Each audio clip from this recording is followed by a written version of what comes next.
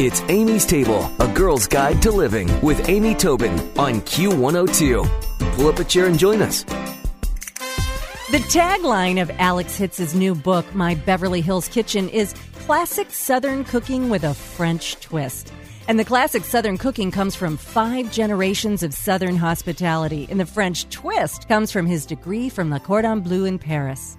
The result is good old comfort food with an elegant French aesthetic. And he's joining me today on Amy's Table to talk about all the things he says make for a successful party. Hi, Alex. How are you? Well, I'm great, and I sure am happy to be here. This is so exciting. Well, I've got to tell you, I love your video. I went to your site and looked at all the cool things you do in your video. You've got a great sense of humor. You're very approachable. But you know when you got me? You got me when you said that the successful host or hostess does 3 things, and the first thing you said was give people what they want. That's right. I think people always want comfort food. I don't ever want to go somewhere where the host gives us something experimental or weird or, just let's take that out of the equation and give people what they want, which is comfort food 100% of the time. It's true. When you go to a party, you really want to eat good stuff. But I mean, now yours is comfort food with quite a bit of style. But I have to tell one little bit from your video. When you said your worst experience was going to a vegan party because they gave you vegan chicken salad, and you said, worst. "What's that? Worst. Cabbage?" The worst.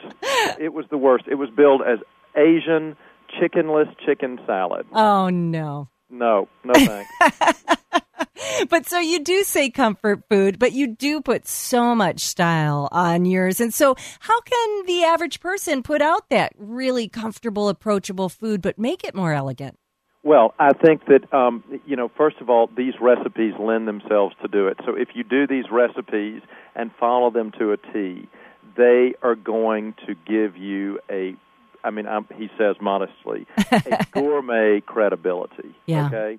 I will put my reputation on all of these recipes because they've been tested zillions and zillions of times, and they work. Yeah. So already, from the gourmet standpoint, this food is going to please your palate. What people are saying is we love this relaxed, elegant sensibility. I think America is truly craving, a return to some sort of elegance. I think we've just gone so far. I don't think we're ever going back to finger bowls, if you see what I mean. Right. Nor should we. Right. But I think, people really, really want something that's of fantastic quality, impeccable, in its flavoring, and sort of bulletproof in its technique.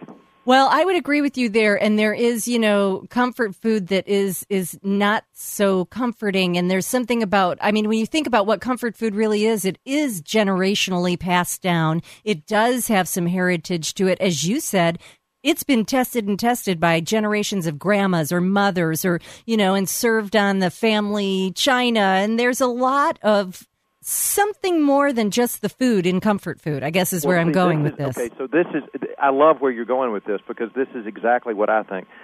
People say comfort food and they think of things that are very, very heavy, okay? Mm-hmm. That make you feel comfortable inside, you know what I mean? Yeah. And that's not what my definition is. My definition of comfort food is food that provokes memory or feeling. Yeah, emotions. Emotion. There we go. To me, that's what it's all about. Mm-hmm. So, I agree.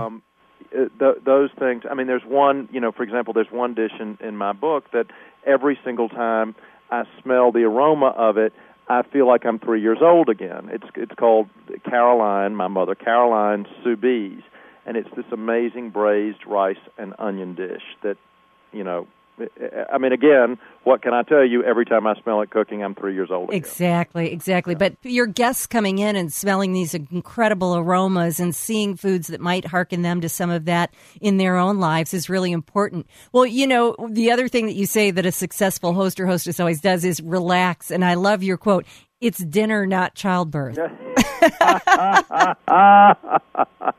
That's just classic. But you know what I mean, though. People get do. So worked up. Oh my gosh, they get so worked up, and then everybody else feels so uncomfortable. Yeah, and so stressed out by it. You don't want to open the door to a woman who looks like, she's just absolutely ready to have a meltdown. But running around screaming or popping Xanax, I mean, we don't want to see all that. Do that when we're not there. Now, we have a saying at my cooking school where we say, uh-oh, she looks like she's got a cake in the oven.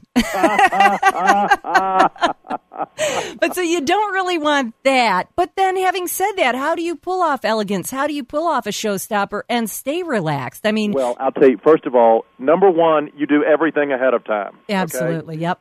And, I would say 90% of the food that's in my book can be done ahead of time.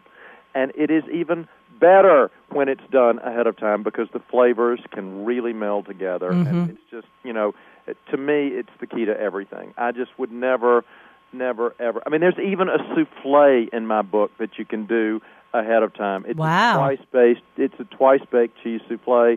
There is no immediacy of timing whatsoever. All you do is heat it up, and it's ready. And you don't have to worry about the souffle falling. Doesn't matter. Oh, that's the kind of thing that everybody needs in their repertoire. Well, the other thing that you bring up that I think is so important, both as a hostess and as a guest, is timing. You say we should make a schedule and stick to it. 150 million% make that schedule and stick to it. There is nothing that will ruin a party faster or a dinner faster than a cocktail hour that is too long. It'll make people feel like you're punishing them. Or if you wait for guests that are late, I mean, this is the worst too. You're punishing the people that have gotten there on time. Yeah. And rewarding people's bad manners. Just never do it. Serve dinner on time.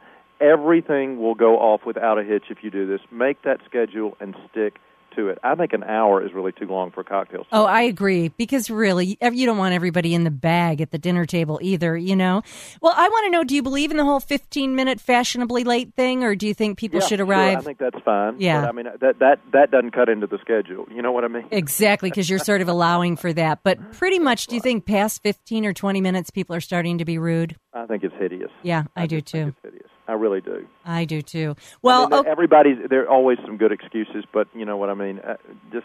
Let's just make that schedule and stick to it. No, I agree. If you're just joining us, we're speaking with Alex Hitz. He is the author of My Beverly Hills Kitchen and Classic Southern Cooking with a French Twist. And now you've said what everybody needs to do to be successful. I am just wild about your tips of what to avoid. And your first is themes. You're saying don't do a theme. I hate it. It's not for me. I hate it. It becomes all about the theme. You know what I mean? And all people do is talk about the theme. And then they don't really enjoy themselves. To me, luxury, the ultimate luxury, 100%, is to have the opportunity to be in each other's company with delicious food. You don't need a theme. You don't need that theme to do that. Yeah. What you need is delicious food and some good wine and some fellowship. That, to me, is the most successful, fantastic evening. Now, will you allow people the theme of, I'm doing a Mexican menu, or, you know? I mean, there are all sorts of, sure. Yeah. Whatever, but, you don't need that to have a successful party, and people rely on those things too much, I think. No, I agree with you. It is true, but I think that sometimes it's hard to think outside of that whole theme approach. Alex, it was great to speak with you. I love your ideas, and I love your book. I love you for saying all that. Thank you so much for having me today. Thank you. Thank you. Thanks for listening to Amy's Table, A Girl's Guide to Living with Amy Tobin on Q102. For more, visit Amy's blog with Q102 online at WKRQ.com. Amy's Table with Amy Tobin. Q102.